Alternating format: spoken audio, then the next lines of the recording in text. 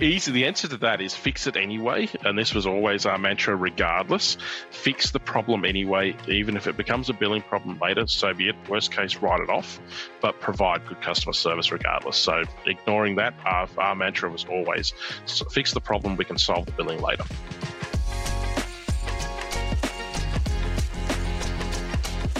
Welcome to Insights as a Service. I've just been told by Romain not to say which number episode this is because we've lost all track. But I want to kick off by just saying, if you like what we're doing, subscribe. I never say that. I always should say that, whether it's YouTube, Spotify, iTunes, whatever. Hit some sort of a follow or subscribe button. And we also are big fans of likes because that helps all sorts of algorithms. Lastly, as I sit here with my knockoff Red Bull Flying Power thing from Aldi, which I got like 48 of the other day for a buck a piece, good option. I just want to say thanks to the people who got in touch in the last week to say that they like what we're doing. I think it was following the Peter Kajawa episode particularly. The few people that gave me a call, a couple on emails, on LinkedIn, really appreciate it. It's great validation, and thank you for listening. So, okay, on to the show for today. We're going to be talking all things MSP valuations, M&A landscapes, MSP pricing plans, and the way they vary across the market, and the way that pricing methodologies have evolved. And to help me get through all of that, I've got Ryan Spillane, also known, of course, as Fuzzy, the CEO of 360 Consulting. Ryan, good day to you. Good morning, thank you, and good to be here. And we've got, 5 minutes, so I'm sure we can get through all of those topics in 5 minutes. Yes, after that very lengthy lead-in, with the little time we have left, we'll race through what we can. All right, look, so you're, so many people, particularly in the Australian and New Zealand MSP space, know who you are. If I rattle off your LinkedIn sort of bio, the M&A guy, IT advisory and coaching, mentoring, strategic connector, M&A consulting, investor, what do you want people to know about you and where you've come from and what your current interests are? Okay, well, we could be here all day just for that. But yeah, look, short version of that. Been in business 31 years, 31 years it'll be this year, which is kind of scary. Ran an MSP for 25 years, sold that 2 years ago, did a year of integration, and then exited that at the start of 2022. So we're now, May 2023 for this recording, just for context. So yes, ran an MSP in the Australian market. We hit 59 people, doing just shy of 13 million rev, and a pretty healthy, good bottom line, and then exited into a big roll-up that is still out there now with probably about 400 people in the company. So a very big thing. But look, I do a lot of other things. So I've got build a bit of a commercial property portfolio. I help involved in quite a few startups and products for the MSP industry through some angel investing and whatnot. But realistically, I'm truly known for the managed services space and merger and acquisitions quite heavily, but just profitability of managed service providers, helping give back to the industry through not-for-profit associations and whatnot. So love the industry. That's why when I sold the business, I didn't really want to leave the industry, and that's where 360 has come in. It was a company that we actually acquired back in 2018, took all the managed services clients out into the MSP we had then, and then thought it was a great name, could be used for almost anything. And it's like, no, we got to flick that into a converted or pivoted, is probably the better terms, over into a consulting business that can be used to consult back to the industry. Okay. And that's where it kind of leads us to where we are now. Right. And under that 360 brand, I've seen you chair a number of M&A panels at a few different industry events, but I've also seen you be pretty active on the old LinkedIn there. And one of the things that you're doing, and maybe what we will start with, is the current work you're doing around the Australia-New Zealand MSP pricing plans comparison report. Can you tell me a little bit about that project and what its aims are? Yeah, certainly. Look, the only way in most managed service providers, or TSPs, technology service providers, as the name is slowly changing over to nowadays, how do you know how your pricing actually compares to the competition? The only way is generally a client or a prospect giving you an invoice from a competitor, or you lose some work or don't win a tender and someone actually gives you some feedback, which is rare, or going to events and just getting someone throws out we're charging $300 a user, and you've got no idea what's included or what's not included or anything like that. So it's really hard to actually know what your pricing model looks like compared to the market you're in, be it a regional market, a city market, or a metro, or whether you're in New Zealand or Australia, or again, I've got people actually putting data in from South Africa, Ireland, England, and the US as well, just through contacts that have said, hey, can we jump in and find out some info as well, even though the focus for me is in the Australian and New Zealand market.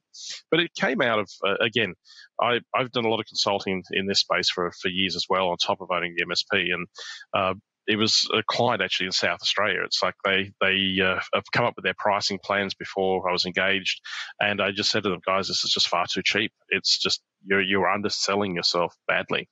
And I know that in my heart, I know that in my gut, but I wanted quantifiable evidence to back that up. Like most people would just, whatever I say would go, but and they would be as well, to be clear. But I just want to know, I want some data to backfill this. And then another customer in Queensland where I think their pricing is right, but I think they're actually including too much in their high-end plan at $200 a user. They're including a SOC. And it's like, I think you can probably pull that out, increase your margin up a little bit, make some more profit, and still provide a great service to the client. So I started building this out in Excel and started of all the plans that I know, of all the plans I've consulted on in the last 12 months and our old plans, all those types of things. And then it's like, no, there's got to be a better way, because every single person has a different way of quoting it. And unless they send you a quote and how they made up the plan, it's really hard to compare. So a perfect example is we hear of people in the US that sell $300 per month plans per user. And then someone in Australia might be selling it for 65. The cheapest I've seen so far come through is 65. So how do you compare those? So I built out a Microsoft form. I'd never used one before. So yes, built that out. And then that probably had about 40 questions in it. Then I've kept adding. I think we're at about 60 questions in there now. So it asks you, do you include unlimited remote support? Is it limited? Is it on-site included or unlimited? Or it's excluded, those types of pieces? Do you include antivirus or an MDR, an EDR? Do you have a SOC? Do you have password management, two-factor? All of these types of questions come in. We don't go into what the products are that people are using. It's more just what's included in each plan, so we can truly kind of compare what your plan looks like to someone else. What about the things like, say, SLAs around response times or time to answer? Are things like that factored in? Yeah, we definitely have. We've got I think there's six or seven different options in there. And it's actually quite funny. It's the most selected one so far. And we've only got probably about 80 responses so far. And I'd love to see about 250 responses into it.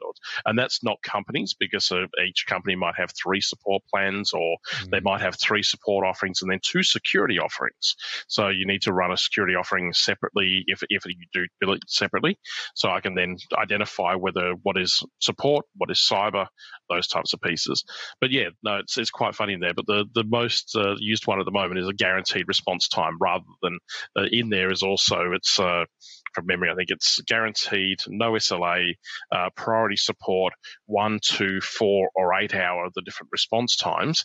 But yes, guaranteed response is the most selected. Which, does that mean that they're not actually putting a 2-hour SLA on things, or is it a case, and it could be, and this is why I actually define the question as, what is your priority 3 type ticket? Because a P1, a lot of people might have a 15-minute or a 30-minute response time on a priority 1 or a total system down environment, versus what is your normal ticket that goes in. Let's say it's a priority 3. So that's how I've asked the question of what's a P3, rather than, again, as I said, people will have a matrix of what their support response times are and SLA times are based on the severity. Okay.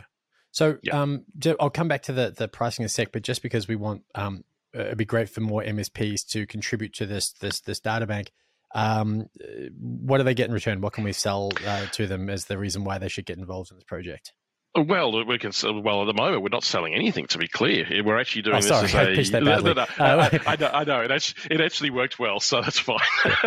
Nice. So no, we're actually. That's right. We're not actually selling anything. So if you put your data in, we will actually give you a call or an email back, whichever way you want, or a Teams call, and talk you through your plans and how it works. So right now, it's not income generating at all. It is purely just getting enough data, or as much data as we can get, to help justify and talk through, like, okay, what's the Brisbane market look versus Sydney or Melbourne? It's any of the clients we're consulting with, when you can say to them, hey, we need to increase your price by 10% or 15%. We've got some data behind it. Or, Mr. Customer, you're underbilling by 25 or 50 or 100%. yes, you might.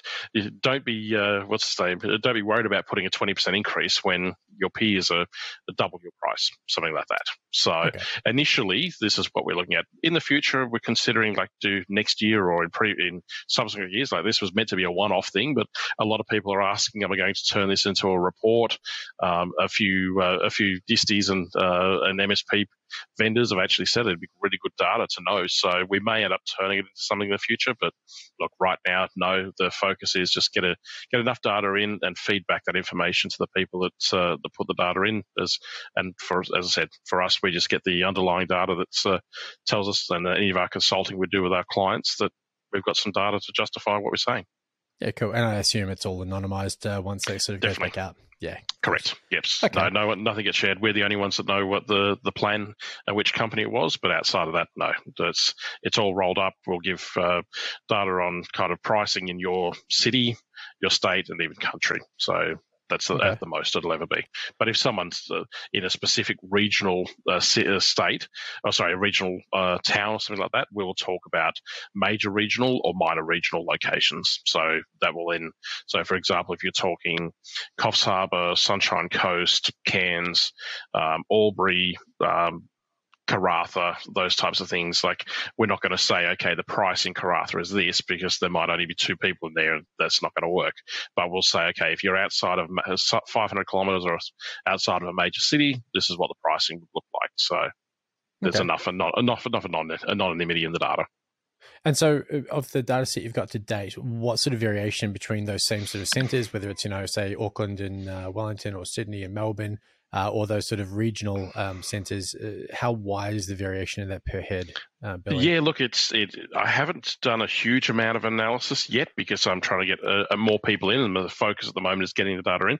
But there is some very wide numbers in there. From, again, as I said, the cheapest is $65 a user, and the dearest are like $250 a user. So, and that's fine. That's valid as well. It's what's included in it, what is the underlying piece in it, and that's the interesting part.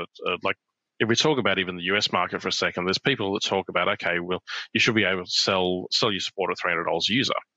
Well, that's probably not wrong, but at a headline, that seems very expensive. But it's what's included in it. To who? To who? That's right. Yeah, what's included? Yeah. And what's included, because that could be the same as, like, for example, our old support plan that included flat rate support on site and remote was about 130. List price was 150 depending on the size you were, and that was per user per month. Then we had Office 365 on top. Then we had your 2-factor on top. We had your cyber on top. We then had support for the cyber on top. If you actually look at that, that's probably $250, $270 anyway per user that it adds up to. So it's probably the same thing. It's just really what's included and what's not. It's what's a headline number versus what's a kind of a real answer. Versus, again, at the smaller end, we've got and the perfect example of this was the customer that one of the customers we were looking at for this was that, yeah, their price was just over $100 a user, but that included an Office 365 SKU. And so realistically, the support, like the support component of that, if you took at least the Office out, ignoring some of the RMM agents, the antivirus agents, all of those other pieces out, they were really only billing like $75 or $70 a user, which is far too low. So yes, some people are making money at those prices. I don't know. They wouldn't be making much money.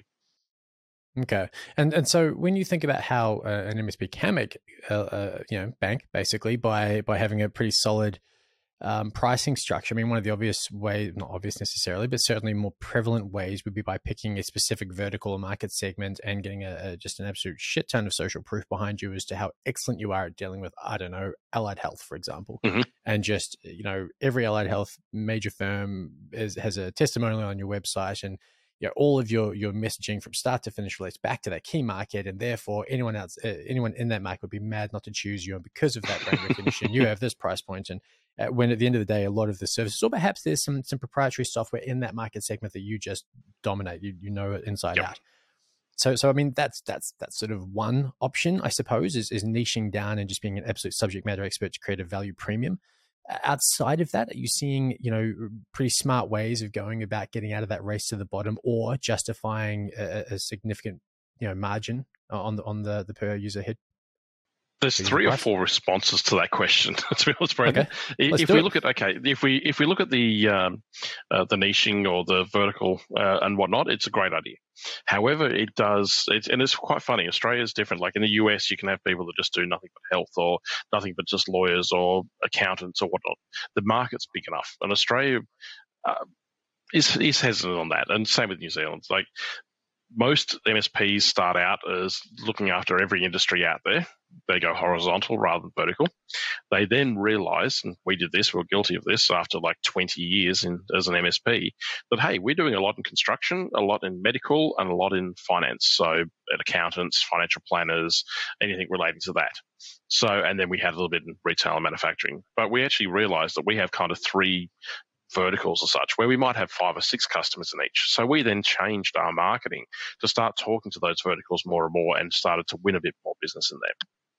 So that kind of works. And I'd say that's how most managed service providers and TSPs actually do it, is that, yes, they go out, take up a bunch of clients over many years and then realize, oh, hang on, we're doing quite a bit in this particular field. Maybe we should look at that.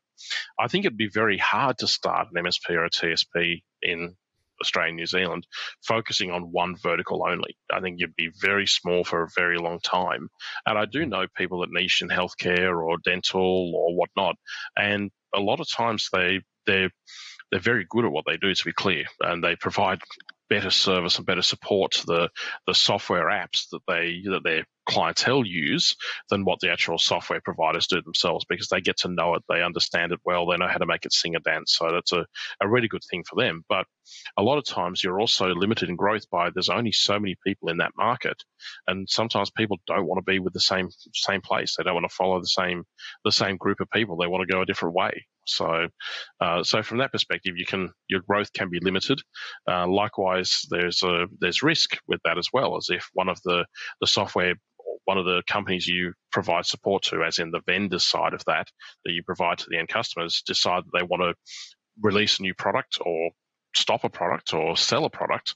At that point in time, your client base could disappear pretty quickly because their needs may change. So you're very tied to that vertical, which is by design, but tied probably to a couple of vendors as well in that vertical. A great example of that, right, would be something like real estate, where if there's a downturn in property prices at the end of a boom period and you've thrown all your eggs in that basket, you're going to go down with the ship kind of thing. So yeah, it's a good point. Resi real estate, yes, I'd agree with that. Commercial, it's funny actually. Just side little comment. What's his name? It's funny we did have a number of real estates over the years, and it's all about appearance. Sorry guys, I'll say it. And I'll say this to the real estate people's faces every day of the week. It's all about the bling, the suit, the watch, the car that's leased by the bank or by the leasing office. They don't own any of it 90% of the time, and it's all about appearance. Where it's funny, if it's commercial real estate, those guys don't care what they drive. They actually just, they make bank differently. The guys up the end of that corridor. Yeah, yep. The guys up the end of the corridor doing commercial in our building here, they look very different than the Ray White across the road from my house. Yeah, I'm with right. you. Yeah, very different. Sorry, random side topic, but yes, it's a perfect example. So look, I think if you had a couple of niches, I think that kind of works. And yes, having the testimonials, having the case studies, running events that talk to other people in that same industry, so health and whatnot would be a perfect example, or architects, whatnot. Again, we're in one of these very interesting industries where most IT companies will share 85, 90% of what they do. There's some out there that just don't share anything, and that's fine. But it's perfect example is we had like 5 or 6 IT companies in our old complex where our old company was based. And you'd say they're all competition, but we came across 1 or 2 of them probably twice in 10 years. Like we would go out to have lunch with them and talk about clients. We'd talk about this and the other because we didn't have to fear each other. We were mature enough to realize there's enough clients out there. We're all doing something slightly different. We're not duplicates of each other. So yeah, there's nothing wrong with that. And so when we come back to, I guess, how you get that pricing, how you justify that higher price point than the others, other than niching down, any other ideas that you'd throw out there at a high level? Look, there's definitely product set and what products you're using. Again, service response times. Are you doing something different? Are you customer reporting? Again, QBRs, which I think QBRs we could have a totally different conversation, a separate podcast about QBRs, because I think most people look at it as a sales tactic or a sales thing. It's like, no, a true QBR is about the customer's business, not about your business. You should be like the setting of like compliance data, how quick you responded to all these tickets and all of that. That should be a report that goes through, but that's not a QBR. That's an account management meeting or whatnot. Anyway, we won't get started on that one. But yes, kind of, yep. It's right. There's other things like we used to provide telco services. We're a wholesale provider, so we had our own data networks. We provided voice services. We did so many things. It was actually quite funny speaking to some of the clients after we sold, who then wanted to move to other companies. They interviewed a number of IT companies, and in the end, have to often pick 2 companies to replace what we did because we used to do so many things for our clients. It made us very sticky, which was great. It meant our recurring revenues were great, which increased our valuations, which we'll come to later in the conversation. But yeah, it worked really well. But I can tell you, it was also hard trying to innovate, trying to evolve when you're doing so many different parts of a business. Like, it's not just support, your products, projects, your cloud business, your private, like gear and private data centers and private cloud, your data network, your offsite backup, your voice platforms. It got quite busy and quite heavy a lot with the amount of development you'd have to do to keep yourself at the front edge as such. Yeah, that's definitely true. And that becomes a differentiator. Yeah. So with pricing models though themselves, so the per head is the stock standard, the industry standard. Are you seeing any variation or innovation in the way services are charged? Definitely. So as you say, per head, I think that's what we've been doing for the last 3 to 5 years. But if you go back 5 to 10 years to 15 years, it was all per device.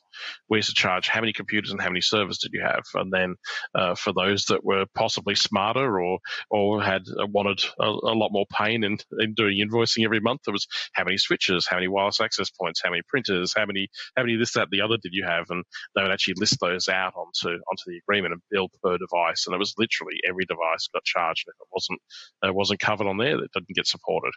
Then we decided that's really darn complex, and it's really hard to manage all of those other devices, such as switches and printers or whatnot, because you don't have an RMM agent or an easy way to identify whether a new one came on or one got removed each month. So we then decided, it's a great way to burn bridges too. If someone rings you up and says, I can't do my job, this thing's broken, you're like, I'm sorry, the device actually isn't covered by existing contract. I need you to go figure that out somehow. Yeah. So, sorry, carry on. The answer to that is fix it anyway. And this was always our mantra regardless. Fix the problem anyway, even if it becomes a billing problem later, so be it. Worst case, write it off, but provide good customer service regardless. So ignoring that, our mantra was always fix the problem, we can solve the billing later.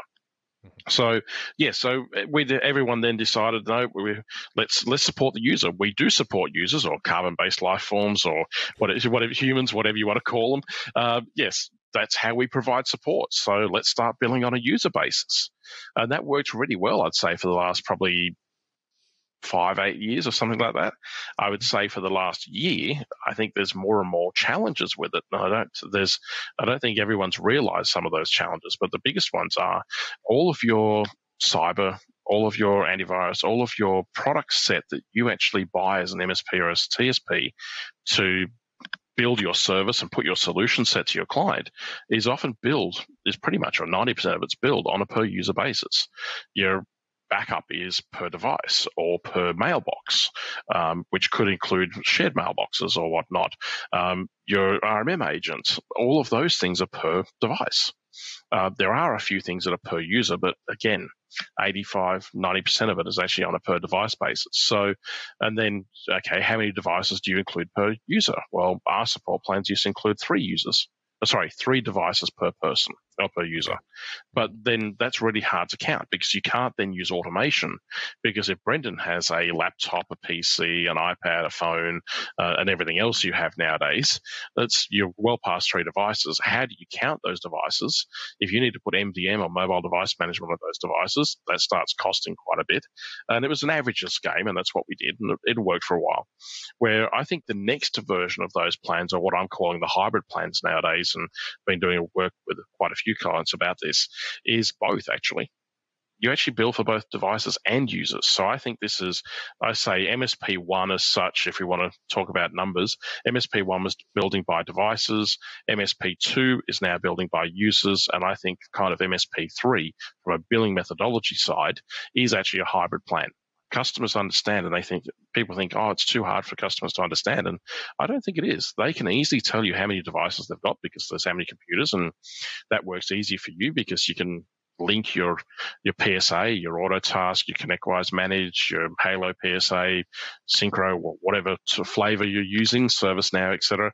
You can link any of those products for billing purposes. So if you get a new bill from a client or from a vendor that has an extra 3 licenses for someone, you can automatically connect that to your billing platform to bill for it. Then it's easy to tell how many users they have from Active Directory, Azure Active Directory, those types of things. So you can then link a group in Azure AD to your billing line item for the amount of users you have. So you can almost automate most of your billing, because that's the biggest problem in a lot of cases. And I'm talking about this later this month as well, is the billing side of this it can be a nightmare nowadays. It can take days of someone reconciling or looking at how many devices, how many users, what all the vendor bills are, and then how much you're billing to your customer. And they don't care about it. They just want to know what the bill is. Well, that's it. And I think that's where companies like Cloud Olive are coming in, right? And really trying to end-to-end solve that whole, just simplify it. But for me, if I was the end user in that situation, what I'd be looking for is almost a graphically illustrative way of just eyeballing how my charges generated. Like, okay, show me the people, the names, the devices, the dollar signs. Is that being done well in the industry? We've done it in the past. So we actually had what I'd called good customer reporting, which did list how many users, how many devices. We were pulling usernames for a long time off mailboxes and then PC names and whatnot. And then there was an update to one bit of software that we were using that couldn't do it anymore. But Sync 365 is a perfect example now. Like if we go back 3 years ago, we had the problem. Nowadays, it's been solved by numbers of software out there that will pull that down. And yes, it does mean your invoice to a client could be 3, 5, 10 pages, 20 pages long, but it's a PDF. How many of them are really printing that anymore? They're not. Most times, it's not really a paper issue. That's right. You're not posting it out with a postage stamp and whatnot. So there's nothing wrong with having the data there. And I don't know why people want to hide that from their clients. The data is whatever it is. If they ask you at any point in time, how many, I've got 136 user mailboxes. Oh, for which users are they? You need to go and produce that for them at any point in time anyway. They have to. You're supplying the service to them. So why not put it on the invoice every single month and automate it so it's on there? And then that also means, and that was a good way for us to actually put some of the onus and some of the liability and some of the work back on the client, because they're getting an invoice every single month of all of the users that have mailboxes. If Fred left 3 months ago, then they should have told us that. Or the chances are they did tell us and we've now secured it, but they've wanted to keep Fred's mailbox for 3 months. You can't then go back a year later. Oh, hang on, Fred left 9 months ago. Why have you been billing us for this? And then they want a credit for 9 months when you've been paying Microsoft every month for that. Kind of can't get a credit back from Microsoft. But if you have it on your invoice every single month, then hang on, at what point is this on me versus when's this actually on some responsibility from the customer's perspective? And you touched on QBRs before. That's the kind of thing, in my view, that should be touched on the QBRs. Hey, let's just have a quick run through here. Who's still in the company, what movements we had in and out, and then are the current per user billing models correct and accurate? So, good example. Hey, and as I said, that kind of hybrid piece now I think works well because, again, as I said, you can tie that to your agreements within your PSA and automate more of your billing, and that would make a big difference. Well, I think if I go all big picture on it, and I'm sure we'll touch on AI because everyone's got to talk about AI at the moment at some point. But we've got an aging population, less people contributing to productivity in the workforce over the next couple of decades at least. We're talking about people doing more through the use of technology. So you've got to have a billing model that scales in both directions, because more and more of your clients will have less heads and probably more devices and generating more revenue because we've got to. Yep. So yeah, I think your model speaks to that really well. Well, to give you a perfect example, one of the members in Evolve, I facilitate 2 Evolve peer groups, and one of the members actually said they've got a client, and this was only last week, so it's perfect timing. They have a client that for 9 months of the year, they're about 35 computers, 35 staff, or 35 staff, I should say. But 3 months of the year, because they're very seasonal, they're at 120 users. The computers sit there all year. So I said, well, this is a perfect example where a hybrid plan works, because they weren't sure, do we just bill for, and they've been doing it for a few years, but do they just bill just for those extra 3 months? Do they actually amortize and work out what the bill would be over a 12-month period with those 3 big months and then 9 normal months, and then just amortize that across all the other months? But then the customer will say, well, hang on, those other months we're not doing as much work and our costs are a lot higher. So I said, this is where a hybrid plan perfectly comes in, because every single month you could bill for the devices for those 120 computers that still sit there, and they're not turned off for 9 months permanently. Someone might go and log into one of them every now and again. They still need to have antivirus, still need to be patched, they still need to be secured. All of that still needs to happen on those devices. So why not build the devices out at that lower rate? So a device could be $50 and the support could be $150 type thing per user. Why not just have that all purely automated for you? And then 3 months of the year, when the user count quadruples, then for those 3 months, you actually increase just the labor component and the actual per users, or the quantity of users you're billing for, and that aligns the profitability and the amount of work you're actually delivering in those months to the actual revenue as well, which makes reporting a lot easier. And if you're doing any sort of benchmarking or whatnot, it actually makes the data more accurate. So, sorry, it's a perfect example of what you're saying. It's a good example. Yeah, totally. It's good to have real world examples thrown in the mix rather than just, me throwing up hypotheticals. All right. So you mentioned before that your MSP was itself a telco, right? So what's your advice for MSPs, whether they should essentially wholesale telco services, whether building out their own network or just elements of it and putting in tails or SIP chunks or whatever, versus partner with a company that does virtually all that for them, but just provides a recurring revenue stream, which I guess just ring fences the churn risk more than probably anything. It is a bit of passive revenue there. But at what point, there's got to be a tipping point in terms of scale, I assume, and potentially the type of customer as well. So for you, what are the key factors that would determine which approach you took? I think it'd be really hard to quantify, but let's talk through it anyway. I think the hardest piece is, again, what's the sell through, or what's the revenue, like how many sales, what type of sales, things like that, or how much voice data or voice traffic and what the margin is and whatnot. The biggest piece nowadays is, do you actually have the skill set to manage it? Like, totally. It's easy to go and buy some routers. It's not hard to go and buy a set of SBCs or some voice gateways and basically get some calls going through it. But the minute you've got to do legal intercept, or the minute you've actually got an issue where your SIP's not working, or it's one-way voice, or you're having codec problems, and we're getting quite technical here, but once you have to get to a packet trap, does your packet capture, sorry, not packet trap, it's an old MSP product we used 10 years ago. But yes, once you have to get to those, at what point do you have the skill set internally to have that?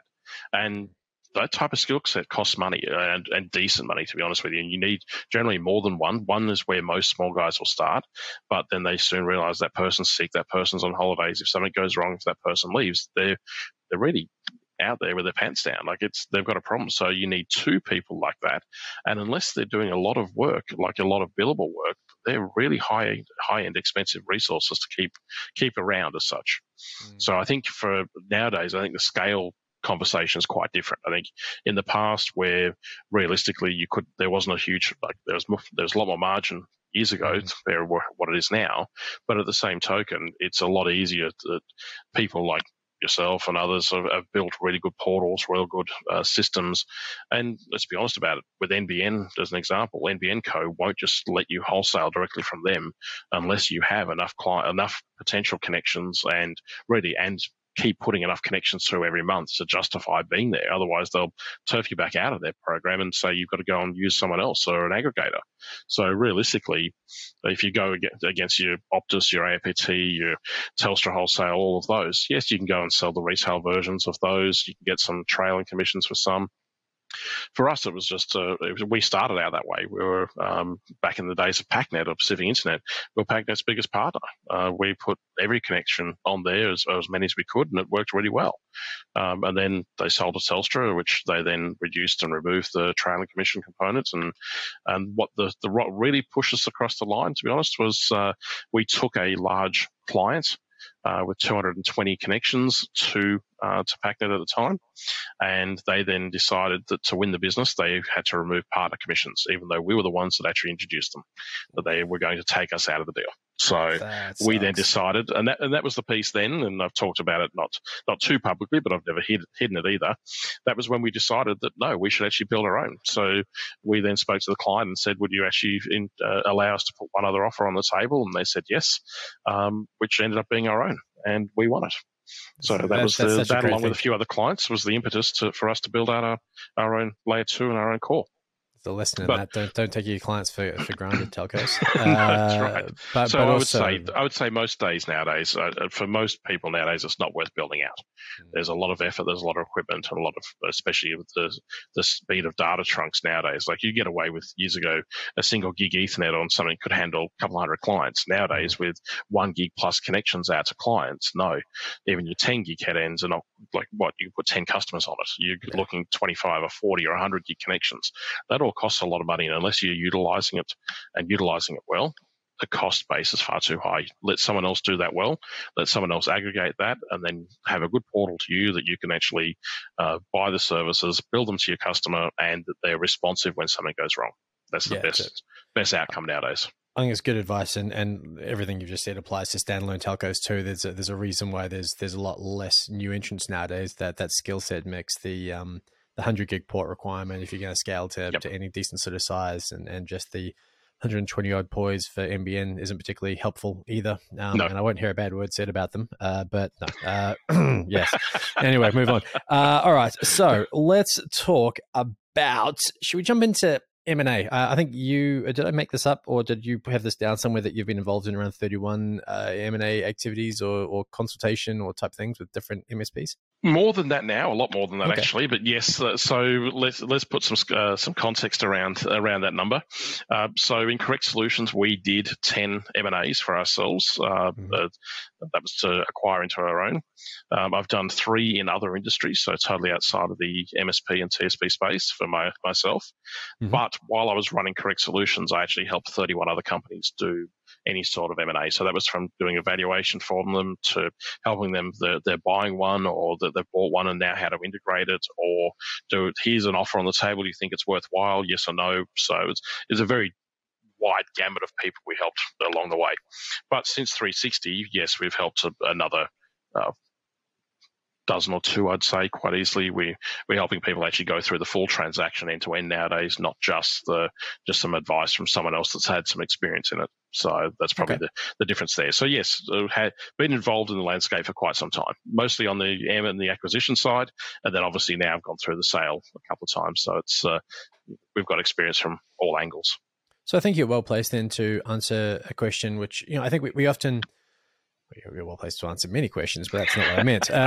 What I'm trying to say is, I think we have a lot of talk in the industry around valuation methodologies, the rate of acquisition and mergers that we're going to see versus previous years, and the exit of cheap money, blah, blah, blah. But something that always intrigues me is just how I, time and time again, see synergies poorly attained. I see integrations really just drag, whether it's cultural misalignments, technical debt, skeletons in closets, whatever. How do MSPs? Yeah, totally. How do MSPs get better at this? Is it the due diligence piece? Is it that they're too keen? The FOMO? Is it the lack of willingness to seek help in the integration itself post acquisition? What is going wrong? Yeah, we got the rest of the day for this recording. Yeah. No, look, bullet points, please. It's all of the above. In all seriousness, that's the hard bit. Yeah. Like and look, we learned the hard way in a number of things, and for what not to do and what to do, and what worked and what didn't work and whatnot. So yeah, plenty of experience from the University of Hard Knocks, I'd say. So yes, that's how we learned a lot. I think there's a mix. So I think it's not what people do every day of the week. They're good at integrating, like for one product for a client. That's all they're doing. It's a one-off. They're good at supporting things. But how, like, if you look at two MSPs coming together in a merger or an acquisition, either way, it doesn't matter in this case. Most MSPs they would think they have 25 or 30 systems that run their business. I challenge them, and it's something we've done for a few years. Most people actually have nearly like 70 to 100 systems that are actually involved in running their business. Like, okay, they've got a practice management system that then connects to a accounting system. Those two don't talk natively together. There's another piece of software in between. Then if they want to do direct debits, if they want to do credit cards and things like that, that's often another bit of software. So if you think just even on the finance side alone, there's 5 systems involved in sending out an invoice to someone. So it's quite funny from that. So, and then if you think about it, every one of those systems has to be evaluated of whether it's required, whether it's in use with the person that's acquiring them or the merge or whichever system's going to survive, and then what's involved in transitioning that information, and then what are the steps, the prerequisites, the requirements for each of those. That takes time. Like the funny part about it, or not really the funny part, the disappointing part about it, let me say it that way, most probably more appropriately, is everyone wants to do it. So there's been a lot of M&A FOMO for years. And that's where a lot of people do it. Then they learn badly that it doesn't work. And then it's like, I'm never going to do that again, and this, that, and the other. And look, don't get me wrong, there's certainly challenges, and you've got to know what you're doing. Or you've got to have deep pockets to just deal with the problems. Most times, one of the first questions I ask if anyone comes to me and wants to buy is, how much spare capacity does your management and exec team have? Because most people are pretty darn busy. And unless you have enough time to be able to focus on the acquisition, the integration, all of those pieces, and it takes time, the reality is your main business is going to suffer because you're not focusing on it anymore. So I often say to everyone, it takes a lot more brain cycles and a lot more brain power involved in M&A than what you realize. And it's funny speaking to people 6 months down the track because they've been talking to someone and haven't actually executed yet or getting close. And then you start seeing their sales or the revenue drop a little bit on their business. It's no longer like going as quick, or the curve flattens out a little bit, or the bottom line, a lot of times the bottom line takes a bit of a nosedive. Because they're not focused on driving and running the business that's generally making them the money, that's helping them do those acquisitions or these mergers. So yeah, look, it's do they have the time to do it? Do they have some processes? Most times people don't, and it's not until you really get after 5 or 6 do you start putting process. You say you put process in after the first one, but it's not until you get 2 or 3 because you start learning from every single one of them. Oh, hang on, we didn't have that in a process, or we didn't know about this, and that's where again people like myself, or there's probably a handful of people in this region that can help with this at best. So that we come with experience, and that's why we've got a job at the end of the day. But it comes down to a lot of people won't pay for it.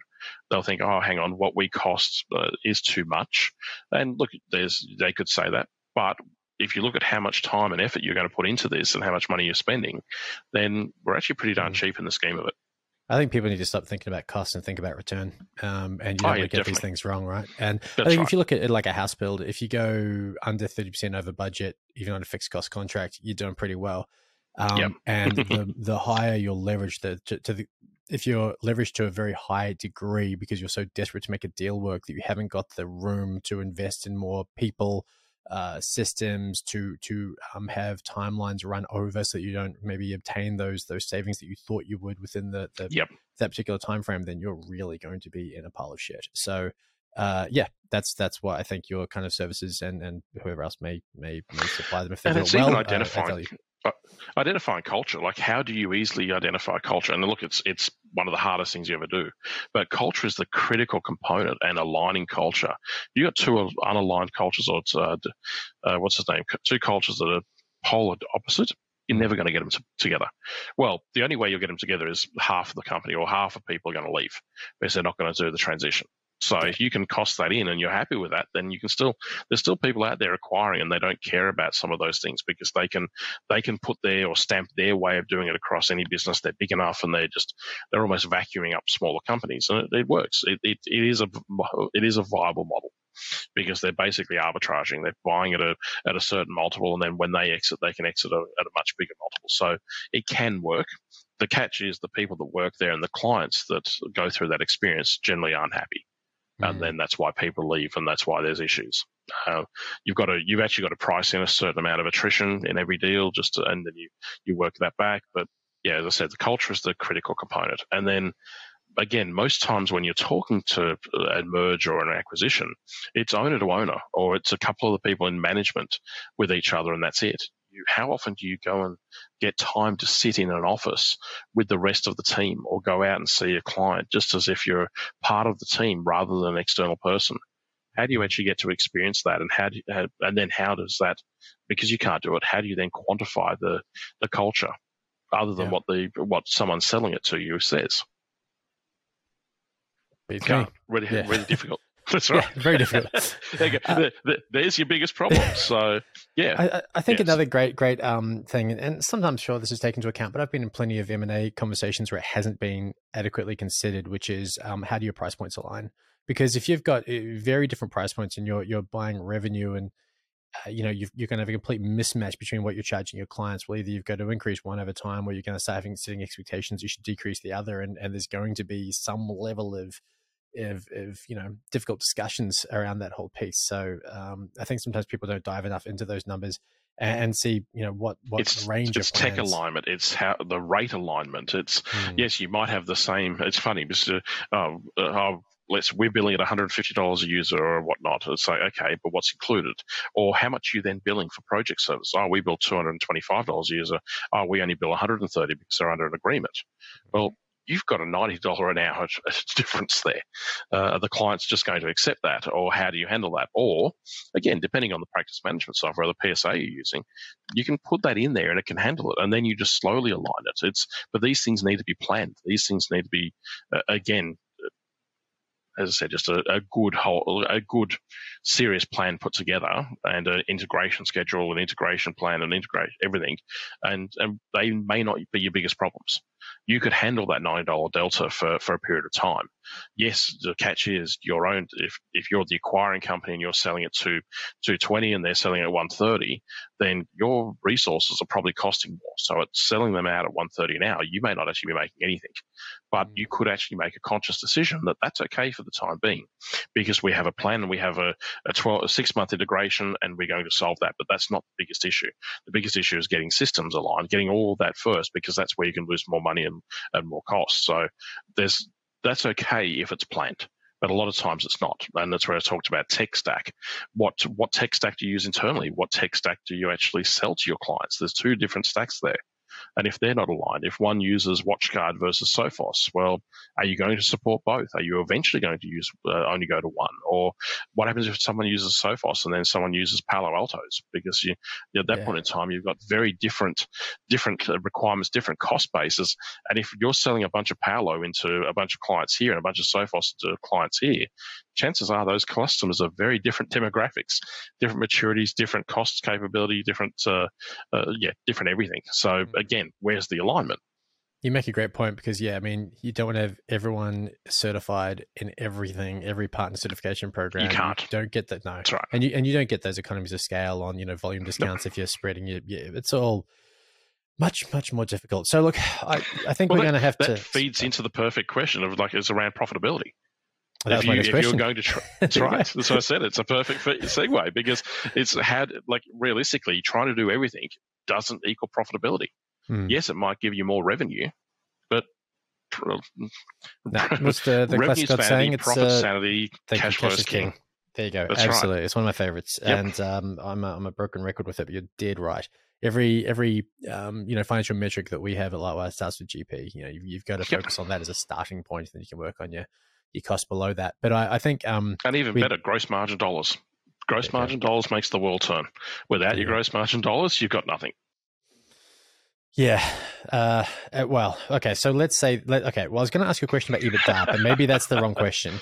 Maybe the question is not only what I guess percentage of EBITDA potentially is a good benchmark to go against, because I think it was James Davis who said to me from Pax8 who said that the average EBITDA across the MSP market is 6%. So, let's fact check that if you can. 5.6, 5.8 globally. There you go. Okay, so fact check done. So pretty good. Let's round it up. Call it 6. Yes, that's right. Okay, good. And it depends. Like how can you say that? Because it's across everyone. But it comes down to, it's quite funny. Like you can have $1 billion businesses, $1 billion IT companies selling service and products, making 20 million or 30 million or $50 million. So look at Datacom's margins. Nothing. Datacom's like 1%. It's horrific. Yeah, and you sometimes wonder, why do all that revenue and have all that pain? Are you better off doubling your rates if your customers will take it and have half the clients and you're a lot less problems than half? That's it. Yeah. Do less to earn more. Totally. That's right. But so I guess going back to the thing of gross margin, dollar EBITDA, or whatever, what are the critical, the metrics that matter and the benchmarks that should be applied to those as a passing grade? Okay, so I would look. It's not easy to answer. It depends on the size. So if you're if you're under 1 million, depends on again the viewership. But let's say if you're under $1 million worth of revenue, then realistically, a lot of times you're just making salary for an owner, and that's about it. So you're probably total combined out like profitability at that point in time. Your accountants tell you to not make any money, spend all the profit, and you're probably paying yourself 70 or 80 grand a year. So it's nothing. Let's be honest. Let's say 20 odd staff on average. A lot of our partners have that. Let's say 5 to 10 mil. You reckon that sort of? Yeah. So I'd say look anywhere between 2 to 10. Let's use. I was going to say 2 to 5 next, and then 5 to 10. So you 2 to 5s and even 5 to 10. Look, you want to be making at least 10%. So. Look, 15, 16%. I know businesses that are at 5 million doing 20% plus. I know businesses are 1.5, 2 million doing 30%, or 28 to 32. So you can optimize the hell out of a business and actually make a lot of money with not being big. And there's nothing wrong with doing that. But then I've seen plenty of $10 million businesses making 2%, 3%, 5%. And it's funny, I've seen plenty of times where two $10 or $15 million businesses making 10 to 12% come together and they merge. They're now a $25 million entity, but they're only making 6% because of all the extra overhead costs, all of the trying to bring everything together, and they're focusing on the inward rather than focusing out to the clients. So then the profitability drops. They eventually fix it, but it takes them a few years. So sometimes coming together in the merge side and even the acquisition side doesn't always answer. But back to just standard EBITDA and P&L and profitability. Yeah, look, I back in our old company, Correct Solutions, we used to have 10% growth and 10% profit were zeros. That's how I used to work. So if you grew at 11%, then in my mind, you grew 1%. So 10% every year of growth was a given, and 10% profit was the bottom line was a minimum. So they were kind of my zeros. That's how I work, and obviously we did a lot better than that. We averaged 23% growth compound for 17 or 18 years. Now, it wasn't every single year. Like some years it was 40%. The next year might be 8%, things like that. In the end, it became a sawtooth. It was exactly that. It was a growth year, a consolidation year, growth year, consolidation year. But even in a consolidation year, we never once, since I got involved in Correct in 2005, so I merged my business into there in 2005 and then helped took over and become the MD, we never had a single year of negative growth. So we grew every single year, and I think we had, after I got involved, 1 month that was not profitable in 17 or 18 years. So, yeah, we did very, very well. But I think growing the business, growing the bottom line is the key piece. Too many people, again, as we talked earlier, revenue is vanity.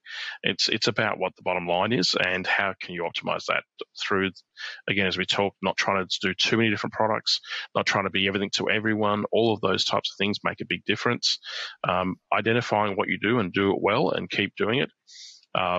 Realistically understanding of where your profit, where your pricing is and where you can improve that.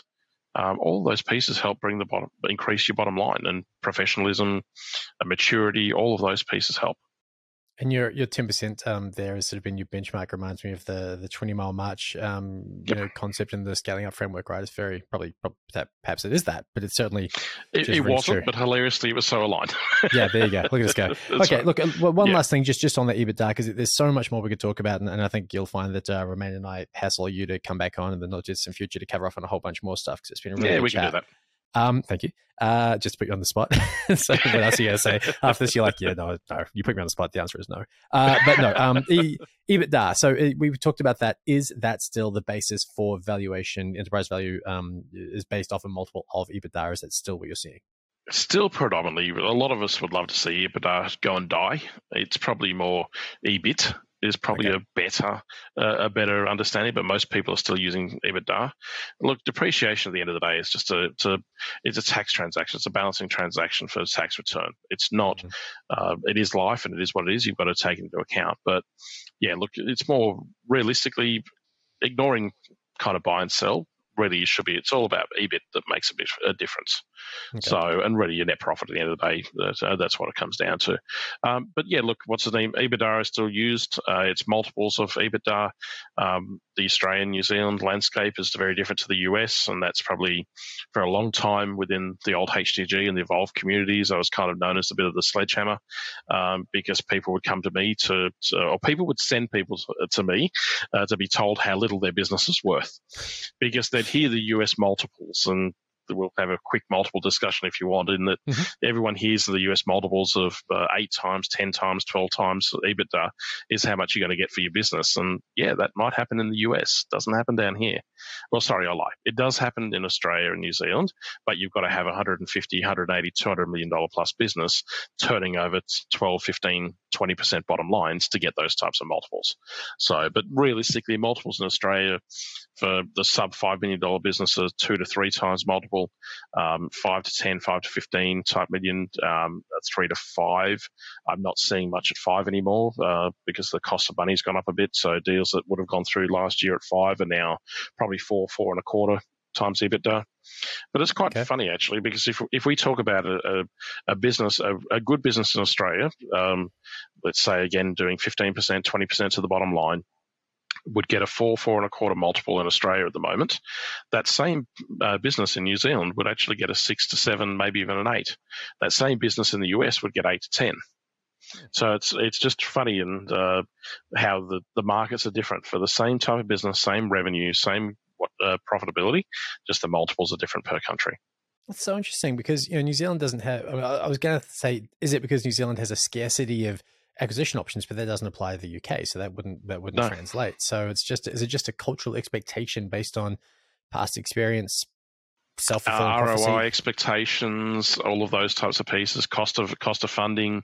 So again, in the US, and this is one of the biggest problems with unfortunately this industry, and up until the last couple of years, people only heard about M&A and people from the US, and they're talking about their multiples. So people in Australia and New Zealand are expecting that they're going to get those same multiples, and then wonder why they're not. And then it's like, oh, wow, we've just spent 10, 15, 20, 30 years growing a business, and then find it's not worth anywhere near what we think it's worth.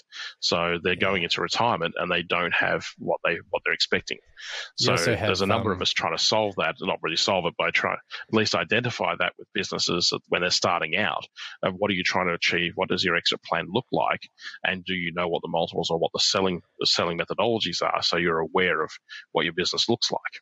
We also have people like Greg Sharp, when he was on this podcast a number of months ago now, muddying the waters with his story about his 13 times multiple to Cordia. And, that sort of creates a sense of, oh, yeah, maybe. But I get the sense that was a very unique situation at a unique time. And Was it 13 or was it 8?